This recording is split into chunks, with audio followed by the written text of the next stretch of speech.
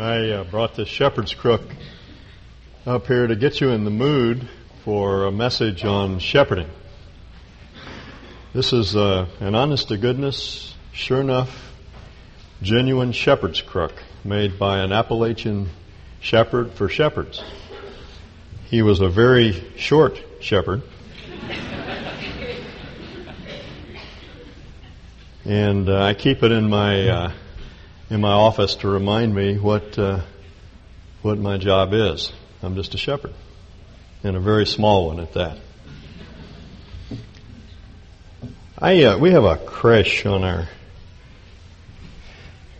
our coffee table, olive wood creche that we've had for a number of years.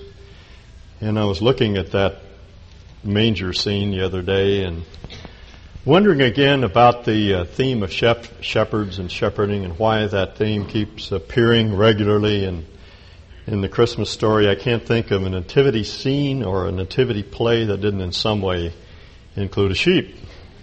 And we've got one here with us this morning. There must be something very significant about sheep and shepherding. Something that is related closely to the Christmas story. And of course, the first thing that comes to mind is Luke's account of the shepherds that were tending their flocks in the fields near the cave where the Lord was born.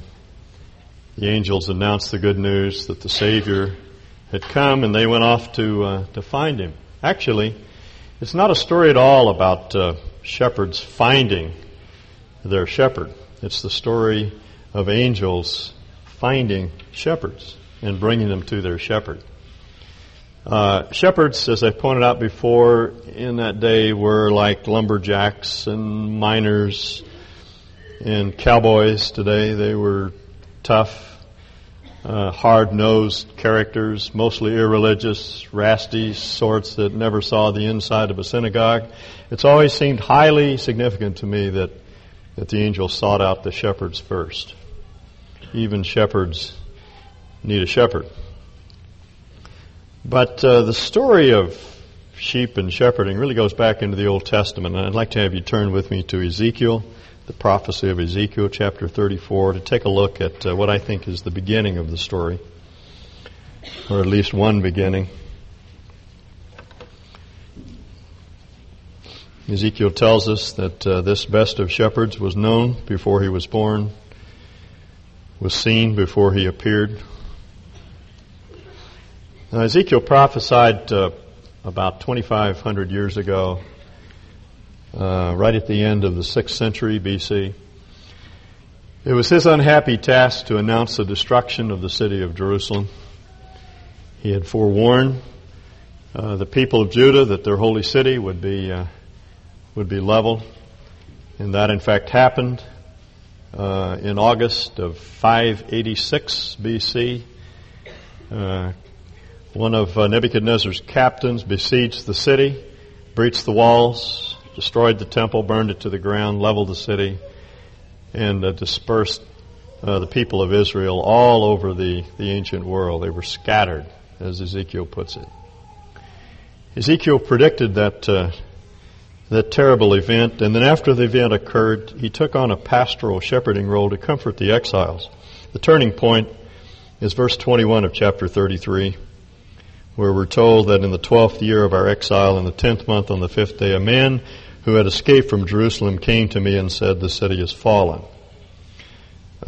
This report is dated precisely. It would be our January the 8th, 585, something like 4 months, a little over 4 months after the actual destruction of the city. It took the man, the fugitive, that long to reach Ezekiel, who was over in Babylon, and to report the fall of the city. And then, from that point on, Ezekiel's ministry is that of a shepherd to his people. Chapter 34, verse 1. The word of the Lord came to me, "Son of man, prophesy against the shepherds of Israel." The shepherds are the kings and clergy, the spiritual leadership, the political leadership of the nation. Prophesy against them and say to them, "This is what the sovereign Lord says. Woe to the shepherds of Israel who only take care of themselves." Literally, only shepherd themselves. The shepherds who shepherd themselves. Should not the shepherd shepherd the flock? You eat the curds, clothe yourselves with the wool, and slaughter the choice animals, but you don't shepherd the flock. You have not strengthened the weak, or healed the sick, or bound up the injured. You have not brought back the strays, or searched for the lost. You have ruled them harshly and brutally, so they were scattered because there was no shepherd. And when they were scattered, they became food for all the wild animals. My sheep, wandered over all the mountains, and on every high hill they were scattered over the entire earth, and no one searched or looked for them. It's reminiscent of our Lord's words, or Matthew's words about our Lord, recorded in Matthew 9. When he saw them, he saw that they were harassed and helpless like sheep without a shepherd. I've always thought that sheep are good metaphors for people. I'm a sheep as well as a shepherd, and I understand what it means to be one of the sheep. There are those little ones that have to be carried. There are the cripples who have been either maimed by heredity or by their environment. They've been assaulted and battered and mistreated and misinformed and crippled because of it, and they can't keep up. There are the careworn nursing youths that cannot be driven. There are the old bellwethers that always want to be up front, want to be noticed, and push their way to the front of the flock. There are the bullies who butt and push people to get their own way. There are the fugitives that are on the lam, so to speak. There are those that nibble their way into lostness. There are the timid and the sheepish. And very few really follow meekly. What they need, what we all need, is a good shepherd. We look in a number of places for someone to shepherd us. We look for a psychiatrist who will help us heal our wounds, or for a husband or wife who will nourish us and cherish us. Or we look for a family that will shield us from abuse, but everyone falls short. No matter how good these shepherds are, there's no one really worthy of the name. No one like that great shepherd of the sheep, as the author of Hebrews calls him, our Lord Jesus. There is a wonderful description here in verses 11 and following of the kind of shepherd that we're looking for. You'll notice that he contrasts the worthless shepherds that are described in verses 1 through 6 with the way our sovereign Lord himself shepherds us. Verse 11, for this is what the sovereign Lord says, I myself will search for my sheep, and I will look after them. As a shepherd looks after his scattered flock when he is with them, so I look after my sheep. I will rescue them from all the places where they were scattered on a day of cloudness and darkness. A day of clouds and darkness. That's a description of the exile. I will bring them out from the nations and gather them from the countries, and I will bring them into their own land. I will pasture them on the mountains of Israel, in the ravines, and in all the settlements on the land. I will tend them. Literally, I will shepherd them in good pasture, and the mountain heights of Israel will be their grazing land. Literally, a place of rest. I couldn't help but think of Psalm 23 as I read through this passage this past week. He makes us lie down in green pastures. He restores our soul. There they will lie down in good grazing land, and there they will feed in a rich pasture on the mountains of Israel. I myself, no one like that good shepherd, I myself will tend my sheep, and I will have them lie down, declares the sovereign Lord. I will search for the lost and bring back the strays. I will bind up the injured and strengthen the weak, but the sleek and the strong, that is, in Ezekiel's day, the rich merchants, the powerful political leaders of their country that had oppressed them, the sleek and the strong I will destroy. I will shepherd the flock with justice. That, for me, is a wonderful, wonderful section of Scripture. I was struck, as I read through the passage, with the number of times that God describes the sheep as my sheep. We are His sheep, the sheep of His pasture. There are a number of instances here in the prophecy where we are described, God's people are described as His sheep. And it reminded me of John 10:28, 29, where our Lord says, my sheep, hear my voice, and I know them, and they follow me. And I give unto them eternal life, and they will never perish. I've been told that shepherds in the Lord's day knew all their sheep. Their sheep were more like pets than wild animals. Thank you. They knew their sheep by name, Mabel or Josephine or whatever. And they also had a special call for their sheep. The shepherd, a number of shepherds would enfold their sheep in one location. And then in the morning, each shepherd would go into the fold, and he had a special call, something like that. And the sheep would recognize his call, and they would follow him. And that's what our Lord had in mind when He said, my sheep hear my voice, and I know them, and they follow me. We recognize His voice, and He knows each one of us. He knows us by name. And then we're told that He goes looking for His sheep. In a number of texts here in chapter 34, a number of verses, He says, I myself will search for my sheep. He goes out looking for the lost, those that for one reason or another have strayed away from the fold, from the flock, and from the shepherd, and from the protection that the shepherd affords. And I thought of Matthew 18, our Lord's words about the 99 that the shepherd leaves on the hills, and he goes off to find the one sheep that's lost. The interesting thing to me about that story of the 99 and 1 is its context. It's the text in which it's placed. The verses that precede it, in the verses that precede that little parable, the Lord talks about the world and what the world is really like, and that there will be assaults upon the sheep again and again. Woe be to the world, He says, for inducements to sin, for temptations to sin. And He indicates that the sheep are going to be affected by the lure and the call of the world. And then He tells the story of the 99 and the one that's lost. And the point is that even when the sheep are seduced into sin, He goes out and He finds them. He fetches them and He brings them back. And the passage that follows, of course, is the passage that we all we wince when we read it, Matthew 18, where our Lord said, if your brother strays off into sin, go and get him. And then take 2 or 3, and then send the whole church after him. And that pattern is modeled after the fact that our Lord Himself goes after us.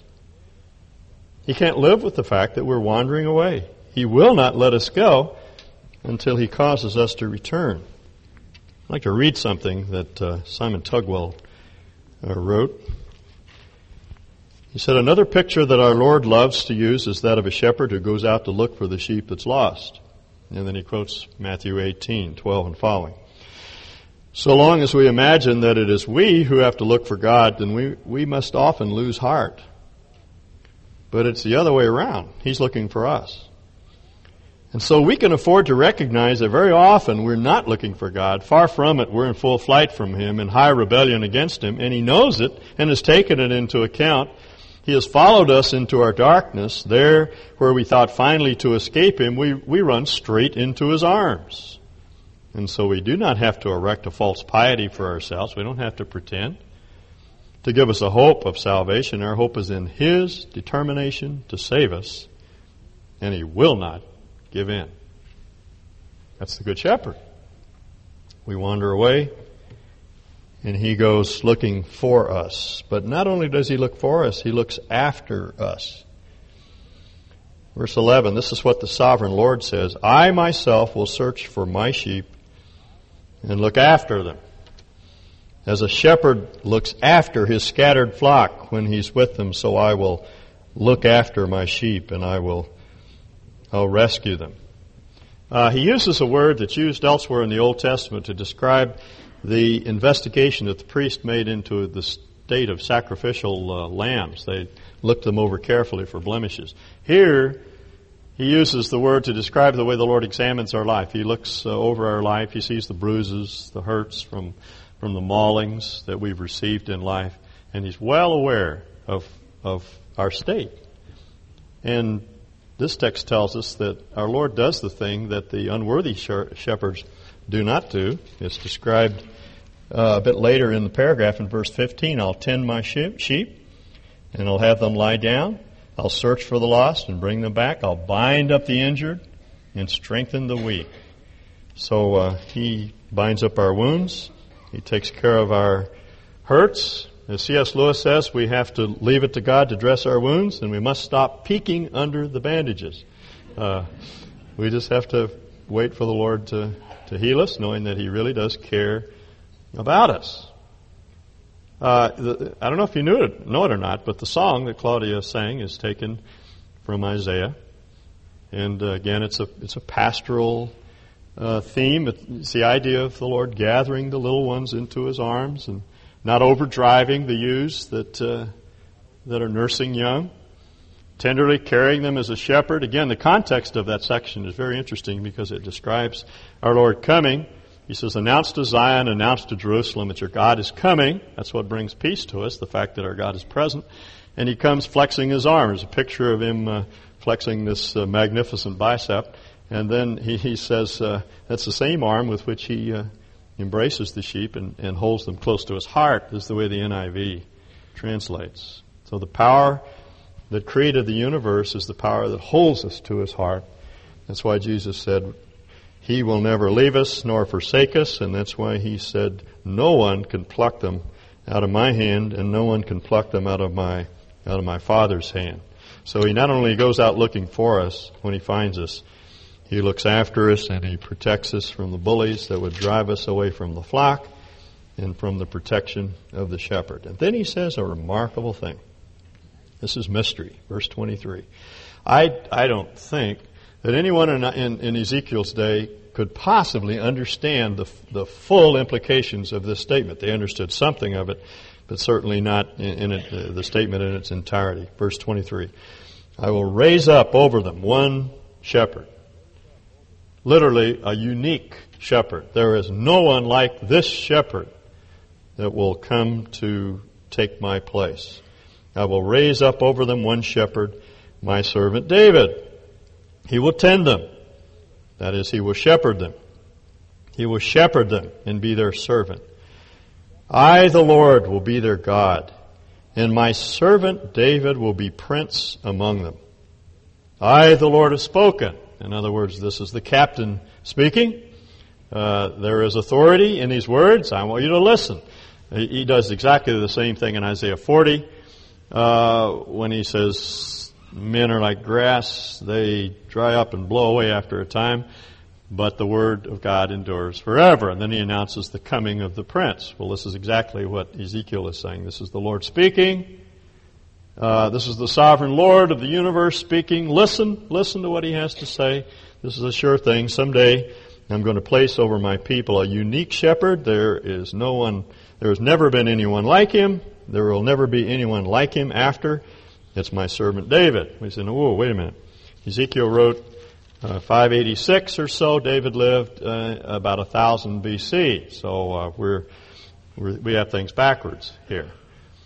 Well, no. You see, Ezekiel is not talking about David, King David per se. He's not talking about a resurrected David, a reincarnated David. This is David revisited in some sense. He's talking about the one who is in the line of David, the son of David, who is also the Son of God. This is the one in whom the Father delights. This is the one of whom He said at His baptism, this is my Son, in whom I am well pleased. This is the one that Daniel describes as the one desired of women. This is that great shepherd of the sheep, as Hebrews says, our Lord Jesus Christ. This one whom David typified, whom David signified, because he was a man after God's own heart. He extended His kingdom throughout the ancient Near East, almost to the limits of the then civilized world. This is the one who stands as a representative of the Son of David who's to come later. This is the promised one. This is our Lord Jesus, who is described here as God's servant. It's the highest accolade that can be given to any person, the servant of God. This is the servant of Yahweh, as He's described in Isaiah, who comes to serve God and to serve God's people. And this one, he says, will tend them, he will shepherd them, and he will be their shepherd. And I, the Lord, will be their God, and my servant David will be their prince. In other words, we're in this together. We share a common purpose. He will shepherd after my example of shepherding, and he will be a prince among them. This is the Prince of Peace. And you'll notice that that's exactly what God promises in verse 25. When he comes, I will make a covenant of peace with them. It is a covenant that produces peace. Covenants in those days were designed to ensure that war ceased between two parties. They drew up a covenant in order to reconcile two parties. A covenant of peace, that's a phrase that occurs often in ancient Near Eastern literature, is a covenant that produces peace. In other words, it's a covenant that works. It's a covenant that brings mutual enemies into accord.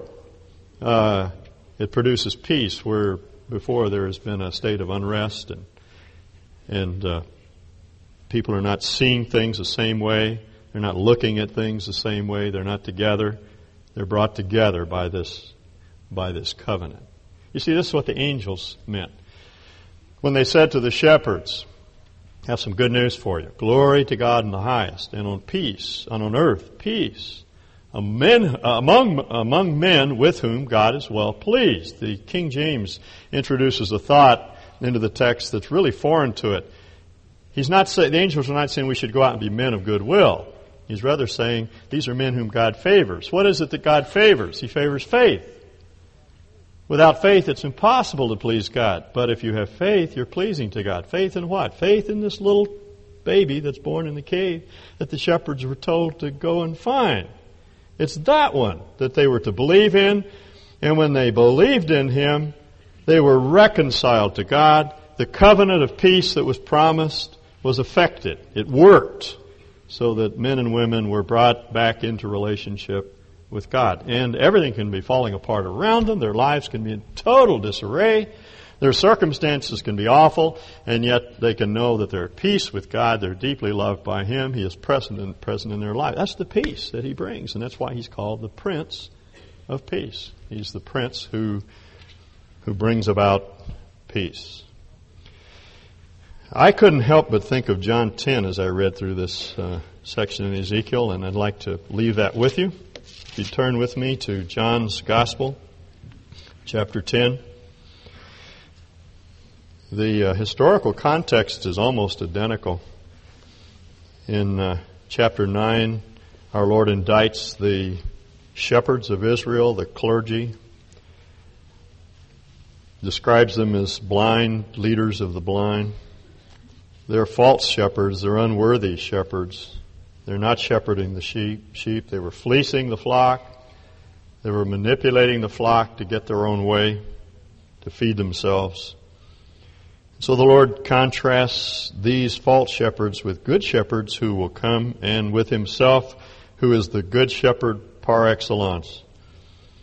Verse 1, I tell you the truth, the man who does not enter the sheep pen by the gate, but climbs in some other way, is a thief and a robber. This is descriptive of the Pharisees, the Sadducees, the other clergymen of that day, who were false shepherds. He says they're thieves and robbers. They just want to kill and maim and destroy. The man who enters by the gate, that's a true shepherd. That's a good shepherd when he comes through the gate. These fellows that go over the wall, got to watch them. The watchman opens the gate for him, and the sheep listen to his voice. He calls his own sheep by its name and leads them out. When he's brought out all his own, he goes on ahead of them, and his sheep follow because they know his voice. But they'll not follow a stranger. In fact, they'll run away from him because they do not recognize a stranger's voice. Jesus was using a parable. They wanted to know what he meant, so he explains in verse 7. Therefore Jesus said again, I tell you the truth, I'm the gate. All who ever came before me were thieves and robbers, that is, the teachers and leaders, the unauthorized shepherds who preceded him, who did not come through the gate. They went over the wall. They're thieves and robbers, and the sheep didn't listen to them. That is, God's authentic people, real sheep, don't listen. I'm the gate. Whoever enters through me will be saved. Now, he's not talking here about himself as the shepherd who comes into the fold. He's talking about himself as the gate. He says that very clearly. I'm the gate. And the point that he's making here is that the only shepherds worthy of the name are the shepherds who come through me. That is, they come through the Messiah, through Christ, to minister to the sheep. And they're the ones who care for the sheep. Anybody else who doesn't come through Christ is a worthless shepherd, a thief, a robber. Don't listen to them, he says. But good shepherds come through the gate.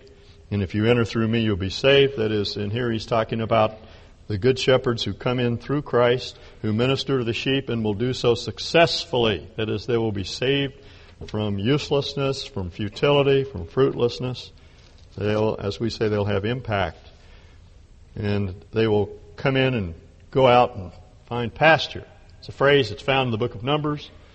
When Moses was about to die and he was concerned about what would happen to his people, and God said, don't worry about it. I'm going to raise up another leader like you, and he will come in and go out before his people, and he will bring them out to pasture. He's talking about Joshua.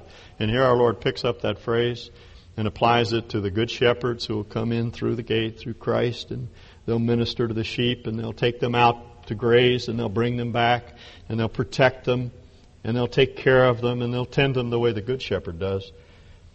And then the Lord changes his thrust on us, and he's no longer talking about human shepherds, but he begins to talk about himself. I am the good shepherd, the most excellent shepherd. I know my sheep, verse 14, and my sheep know me, just as the Father knows me, and I know the Father. In other words, the good shepherd knows us, has the same intimate relationship that he himself had to the Father. That's how close he is to us. Does the Father love the Son? Does the Son love the Father? Unquestionably they do. And the same love that they have for one another is the love that the Good Shepherd has for us. And that love is so great, he says, I will lay down my life for the sheep, which he did. I have other sheep that are not of the sheep pen. You know who that is? That's us. He was talking first about the Jews who were in the fold, the Jews that were listening to his voice, who believed that he was their Messiah. The other sheep, as he describes them here, are the Gentiles. That's us. I have other sheep that are not of the sheepfold. I must bring them in also. They will listen to my voice, and there will be one flock, not Jew and Gentile, but one flock and one shepherd, not one Messiah for Israel and one Messiah for the Gentiles, but one shepherd, one flock. How will he do this? He'll lay down his life, only to take it up again. I have authority, he says, to lay it down, and authority to take it up again. This command I received from my Father. Do you understand what he's saying?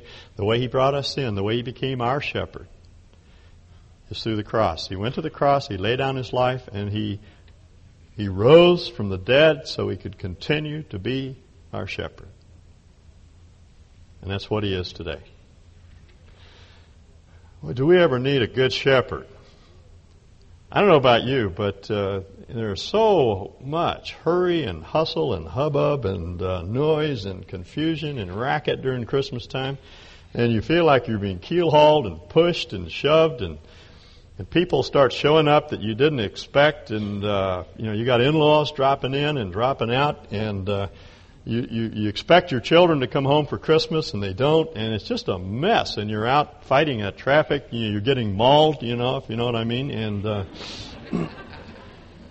and I say, where is the center of peace in this world today? And for me, it just comes back to reflecting on the fact that we're just a bunch of sheep that desperately need a good shepherd, someone that will enfold us, someone that will protect us, someone that will carry us in our arms, someone that will go fetch us when we get caught up in materialism and all the inducements and the bullying that we get to buy stuff we don't really want, and we tend to get caught up in this, and we need somebody to come fetch us. I have a dear friend, Brian Morgan, that sent me the latest book of George MacDonald's sermons. These have not been printed before, and I just happened to be flipping through it this morning, and I came across one called Sheep and Sheepdogs. I thought I'd read it to you. This is great stuff. When I think of the Lord as a shepherd, I see the love of his sheep in his face and in his eyes, gracious and tender and self-forgetting. But he has a terrible set of sheepdogs round him, and they have fearful names.